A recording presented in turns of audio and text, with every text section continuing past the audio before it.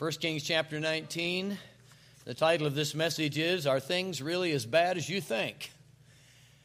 1 Kings chapter 19, verses 1 through 18. Have you ever felt like banging your head against a wall? Recently I came across a fascinating sign. It was a big white rectangle with a black circle in the center. And above the circle were the words, stress relief. In the center of the circle were the words, bang head here.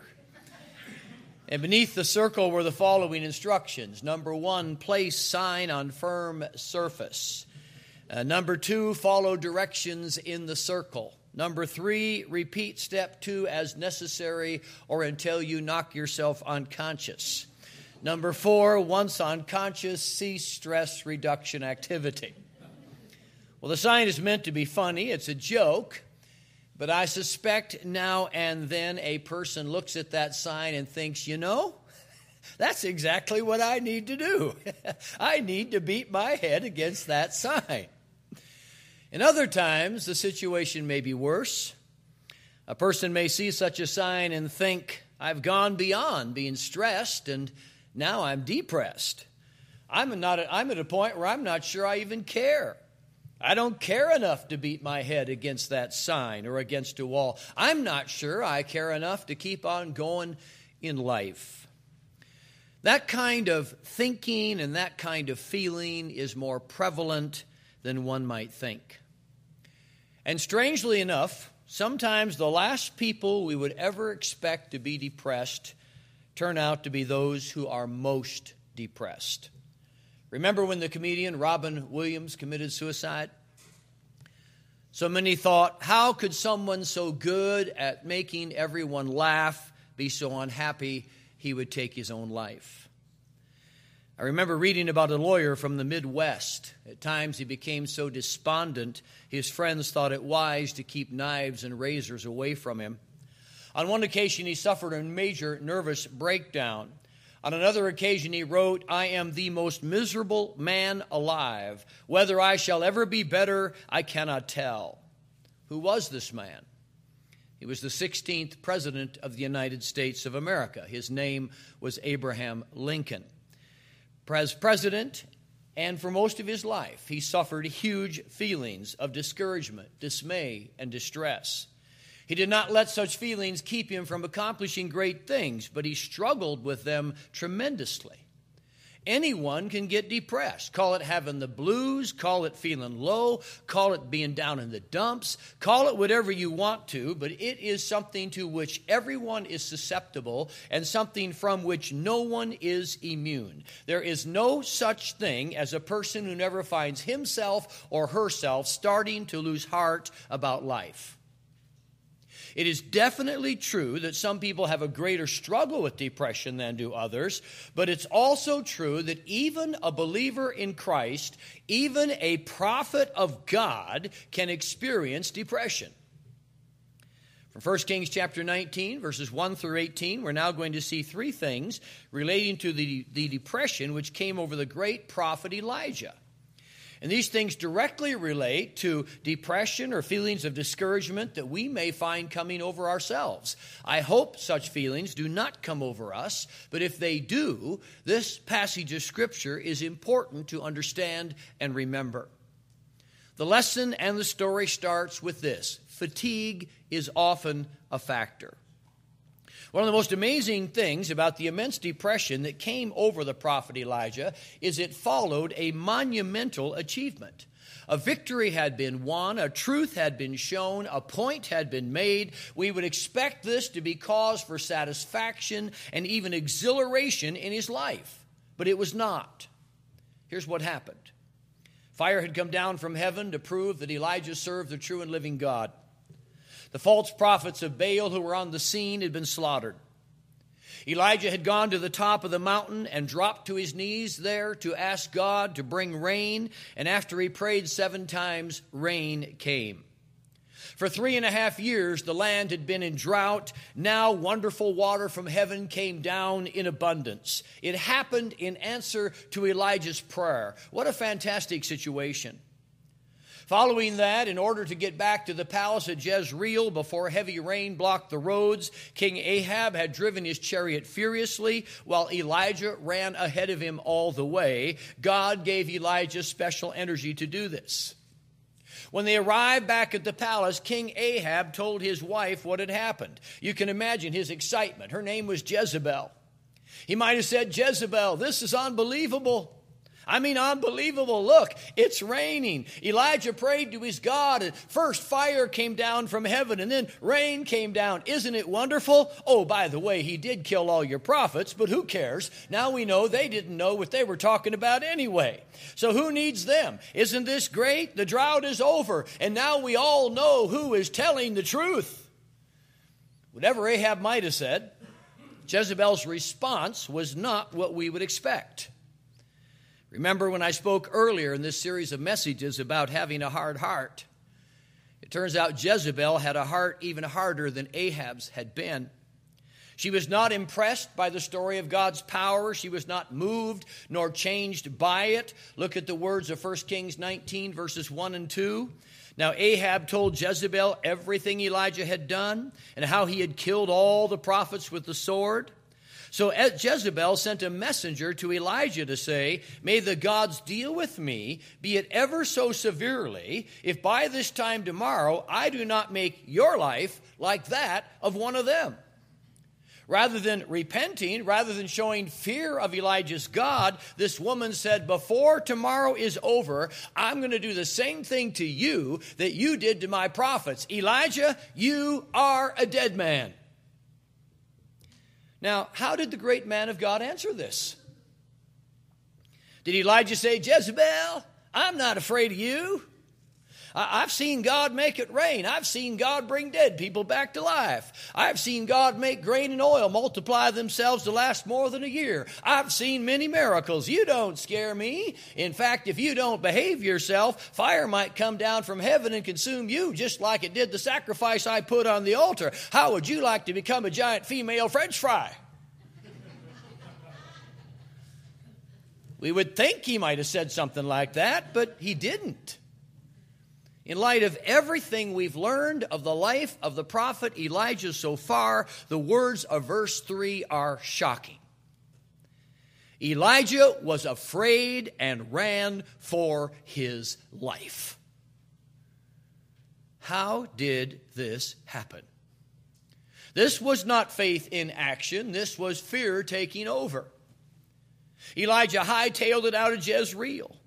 The last part of verse 3 tells us he traveled all the way to Beersheba, which was in Judah. He left his servant there. Beersheba was 95 miles from Jezreel. It was in an entirely different kingdom than was Israel. Even there, Elijah did not feel safe. Commentators suggest, since the journey most likely would have been made by foot, by the time they arrived in Beersheba, Elijah's servant was too tired to travel any further. That's why he was left behind. He would have said, "I got to stay here, Elijah. I can't do this anymore." However, Elijah was so desperate to escape the clutches of Jezebel, he took off on his own and traveled another day out into the most remote place he could find. And once he was there, he had something to say to God. We find it at the end of verse 4. We are told, he came to a broom bush, sat down under it, and prayed that he might die. "I have had enough, Lord," he said. "Take my life. I'm no better than my ancestors." Have you ever felt like that? Those words, "I am no better than my ancestors," are basically an Old Testament way of saying, "I'm a loser." Ever said that to yourself? Ever said that to God? "I'm a loser. Might as well die. I was supposed to do something special in my life, but it just isn't going to happen." Somebody said, "You know you're a loser when the doctor says, 'We just received the result of your recent IQ test, and I brought along these finger puppets to help explain what it means.'" Someone else has said, you know, you're a loser when it requires you, or when you require an hour and a half to prepare minute rice. You know you're a loser when you don't dare stop to think, because if you do stop to think, you'll never get started again. Well, this business of Elijah feeling like a loser was not funny. This was major depression. This was a serious problem. He really did view himself as a failure and a nobody. And look at the other thing he says in that verse. I have had enough. Can anyone here relate to that? Have you ever said, I've had enough? Maybe as a parent, those kids were quarreling yet again, and you said, I have had enough. This has to stop. Maybe as an employee, you've been taken advantage of one too many times, and you've said, I have had enough. I'm out of here. Or sadly, maybe you've said it or heard it in context of a marriage. I've had enough. I can't take it anymore. I'm leaving. Well, that's what the prophet is saying about his life. I've had enough of this business of being a prophet. God, why don't you just go ahead and kill me? This attitude seems impossible. How could he feel this way? Things had not gone wrong. Everything had been victory with the exception of one threat from a nasty woman, yet Elijah feels like his entire world has collapsed. I see two things in this that we need to take to heart about depression. Number one, depression almost always involves viewing problems and challenges in a way that is out of proportion with reality. Depression often leads people to improperly value or view themselves and then mistakenly devalue themselves. It's a critical factor as to why people commit suicide. They wrongly decide that life is not worthwhile to continue. And what a terrible conclusion to reach. What a wrong conclusion to reach. Things were not as bad as Elijah thought they were. And the same thing applies to us when we get depressed. Things are not as bad as we think. But we allow our difficulties to be magnified as we minimize and sometimes totally disregard the blessings that are staring us in the face. Elijah was not a failure. Elijah was not a nobody. Elijah was not a loser. His opinion of himself and his evaluation of the situation was wrong. And if we ever think we have a reason to give up on life, we too are wrong. A number two thing to take to heart about this is when a person is run down physically, the physical stress can lead to mental and emotional struggles. Elijah was really tired. I think this is why he reacted so badly to Jezebel's threats in the first place.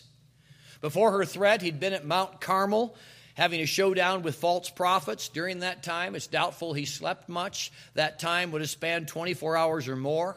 Then he'd run a marathon to get to Jezreel. Leading up to all of this, there had been years of trying to stay out of the hands of King Ahab. He probably had thought, well, once fire come down from heaven and once the rain comes, my battles will be over and all the threats will be gone. He was tired of running. He was tired of fighting. He was tired of hiding. He was ready to rest in his success. Then he finds out he can't rest. The battles aren't over after all.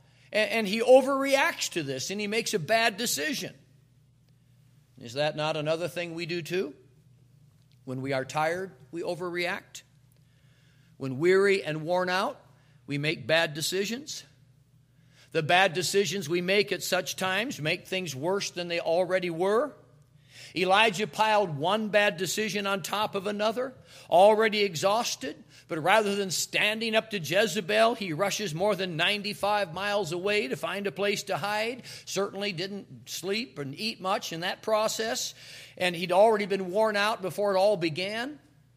It is a practical reason why he felt life was no longer worth living. He was physically wiped out, and it led to him being spiritually wiped out. Now listen to me. This may not sound like a very spiritual truth, but it is. We must understand when we do not take care of ourselves physically, we endanger ourselves spiritually. There is a connection between the body and the attitudes and the actions. And the reason this connection exists is because this is the way God made us. God made us as creatures with limits. He did not create us just to be able to go with never a rest. We are creatures who need adequate sleep and adequate nourishment. When we make bad choices about those things, we set ourselves up for failure in other areas of life. Listen to the words of Psalm 127, verse 2. In vain you rise up early and stay up late, toiling for food to eat, for he grants sleep to those he loves. The preceding verse, Psalm 127:1 says, except the Lord builds the house, they labor in vain. The builders labor in vain. Except the Lord watches over the city, the guards stand watch in vain. These words are about trust. We're to trust God's ability to take care of us. We are to trust God's ability to take care of everything else. We're not to behave as if it's totally up to us to fix the world around us, and we are not to drive ourselves into the ground trying to solve our own problems and cure our own ills. A long time ago, I heard someone say, worry is taking on responsibility God never intended for you to have. There's a need for rest. There's a need for nourishment. There's a need to trust that God can and will take care of things as we try to live the balanced lives He has created us to live. This brings us to the second key thing to see in the story. Food can be part of the solution. This too doesn't sound very spiritual, does it? But it is. The text shows us Elijah wants to die. He's so depressed, he's asking God to take him out of this world. After he makes his request, he lays down and falls asleep. Watch how God deals with him. I don't think you would expect this unless you already know the story. The last part of verse 5 and the words of verse 6 say, all at once an angel touched him and said, get up and eat.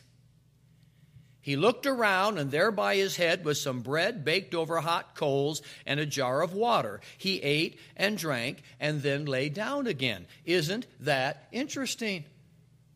Is that how we would expect God to deal with someone suffering from major depression? Is that how we would expect God to deal with somebody who is just asked to die? God did not say to Elijah, do you know what your problem is? You aren't praying enough. That's it. And you aren't reading your Bible enough. And this is what happens to people who miss Wednesday night prayer meeting. If you'd work harder at being a good Christian, you wouldn't get so discouraged. Nothing like that. People say that kind of thing, but God didn't. To the contrary, he sent an angel not to lecture the prophet, not to dump a load of guilt on him, but to make sure the prophet got a proper meal and a lot of time to sleep. And verse 7 says, the angel ministered to Elijah more than once, double emphasis here. Verse 7, the angel of the Lord came back a second time and touched him and said, get up and eat, for the journey is too much for you. The angel was saying, you need to pace yourself. You got a long ways to go here. You need to get your strength. So let's make this personal. If there's someone in this congregation now who's struggling with stress and possible depression, if there's someone here who is feeling like maybe you do want to give up on some important things in life, maybe on life itself, get some good meals in you. Get some rest. Take the advice of the angel and get yourself physically stabilized before you make any kind of major decision. Because physical stability does make a difference in finding spiritual stability. Brings us to the third and final part of the story. Focus must be on who God really is. Does the name Mount Horeb sound familiar? If you've spent much time studying the Bible, it should. It is the place where Moses received the Ten Commandments. It is the place where God met with that leader of Israel to give instruction for the entire nation. Mount Horeb is another name for Mount Sinai. Some scholars suggest the mountain has two high points, and each was known by a different name. So if you looked at the mountain from one direction, you would call it Mount Sinai. But if you looked at it from the other direction, you would call it Mount Horeb.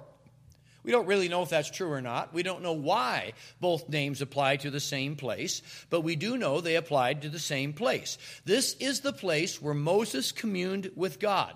This was a sacred mountain.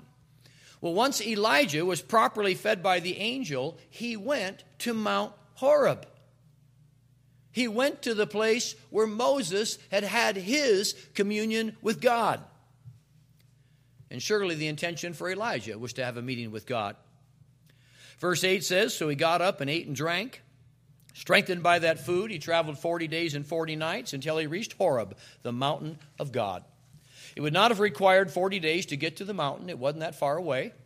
It appears Elijah's journey was slow and meandering. It was time for him to get a grip on himself. It was days away from stress and challenges. It was days in which he could think about who he was and what his life was supposed to be. We need times like that, don't we? Well, upon arriving at the mountain, we're told he found a cave and he made it his place of shelter. It was in this place where God dealt with him. The last part of verse 9, God said, what are you doing here, Elijah? The prophet was called upon to explain his actions, and he was ready to do it. He had been thinking about it. But sad to say, although 40 days had gone by and he'd had much time to analyze the situation, he still did not have his head on straight. He still had a bad attitude. And this too happens to us, even when we have time to think things through. Do you know what sometimes we do? We just keep thinking the same thing over and over again the whole time we have to think things through. And we especially do it if this thing we're thinking somehow we think justifies ourselves. So Elijah responds, I have been very zealous for the Lord God Almighty. The Israelites have rejected your covenant, torn down your altars, put your prophets to death with a sword. I'm the only one left, and now they're trying to kill me too. In 1963, the singer Leslie Gore had a hit called It's My Party.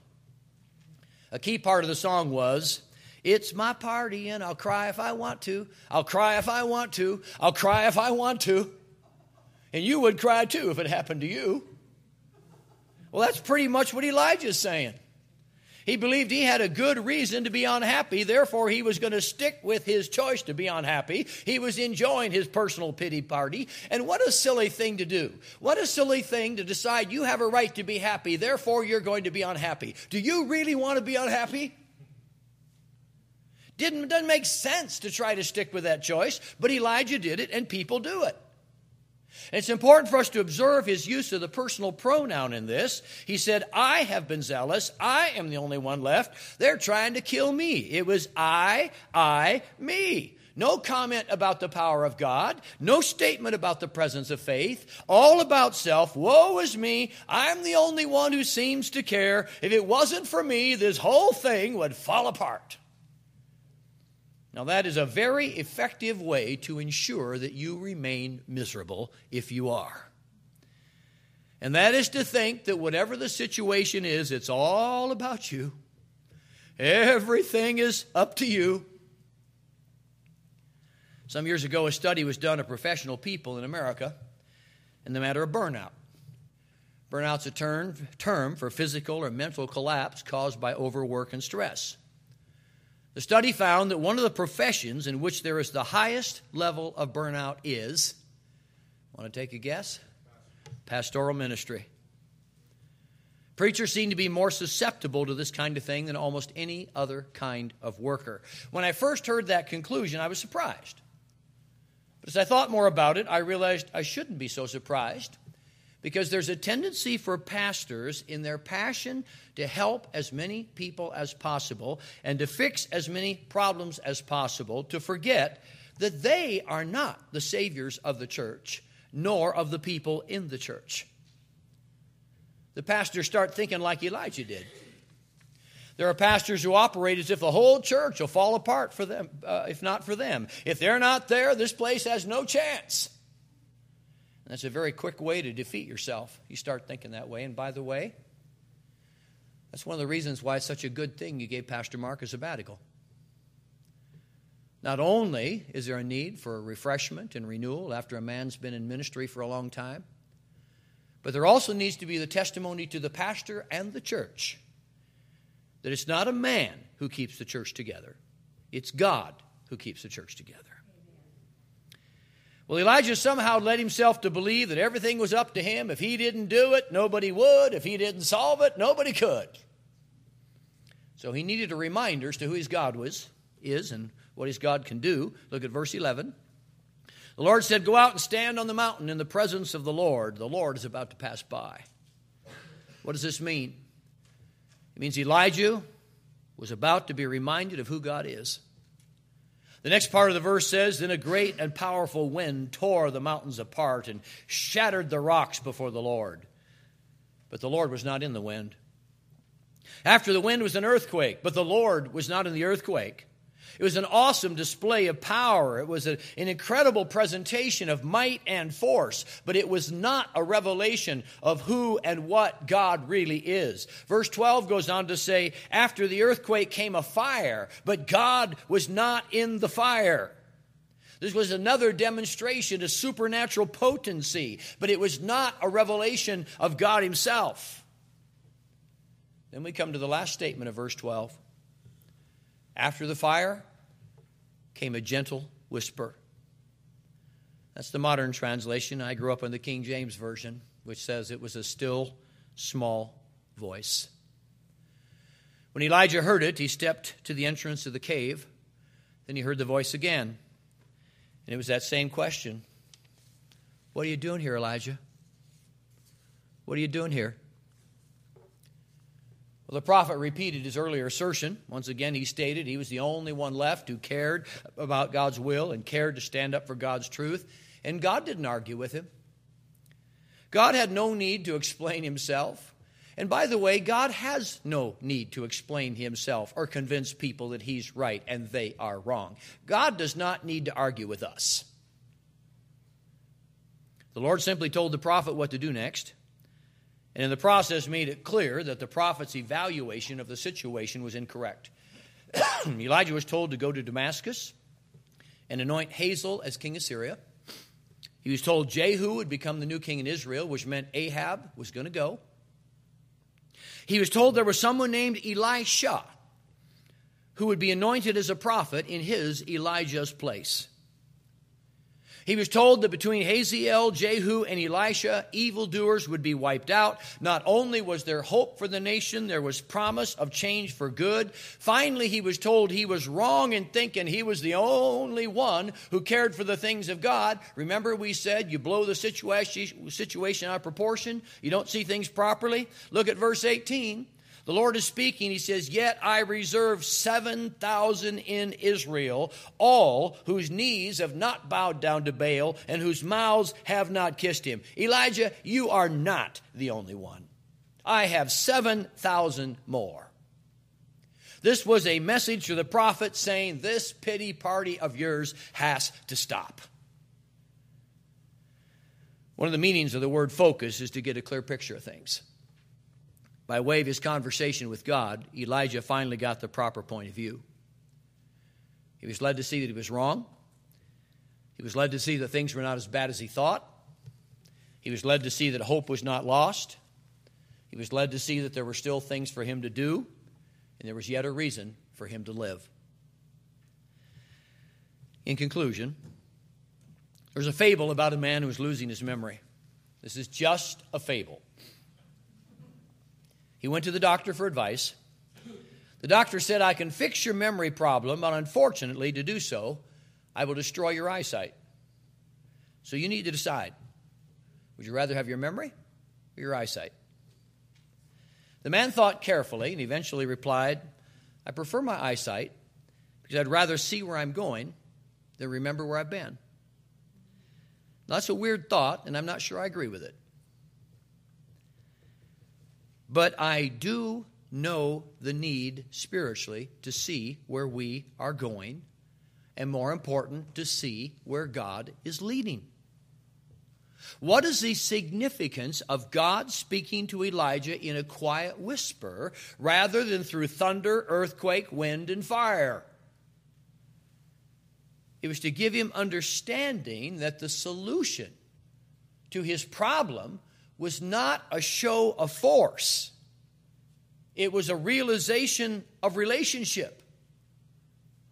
The prophet needed to see that God is not about smashing people down every time they're wrong. A life of faith is not about being afraid of God or afraid of others. A life of faith is about knowing God Himself. Real faith in the real God of the universe necessitates a real relationship with that God. We are to listen to His voice. Are you? Or are you just rushing off in life and thinking God somehow got to catch up with you? That was Elijah's attitude. It's almost as if, God, you just don't know how bad it is. God's always ahead, never behind. Listen to His voice, follow where He leads, trust as He works. Rest in His ability to do anything and everything that needs to be done. We're to be constantly looking to Him, our God, for direction, comprehension, and solution. When we put the focus on self, we start down the path that leads to misery. When we put the focus on who God is and what God can do and our understanding of what God wants, then we find peace and inner strength and true joy all along the way in life. The ultimate cure for depression is gaining a wonderfully clear view of who God really is and our personal opportunity to know Him for who He really is. Would you please bow your heads, close your eyes, that we can make this very personal.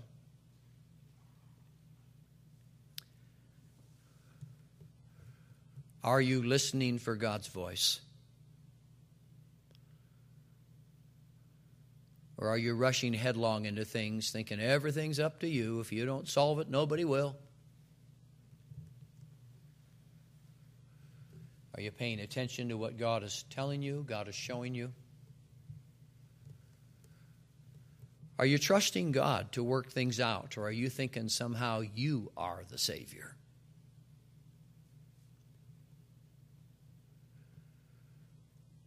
And if you are one who's depressed and discouraged,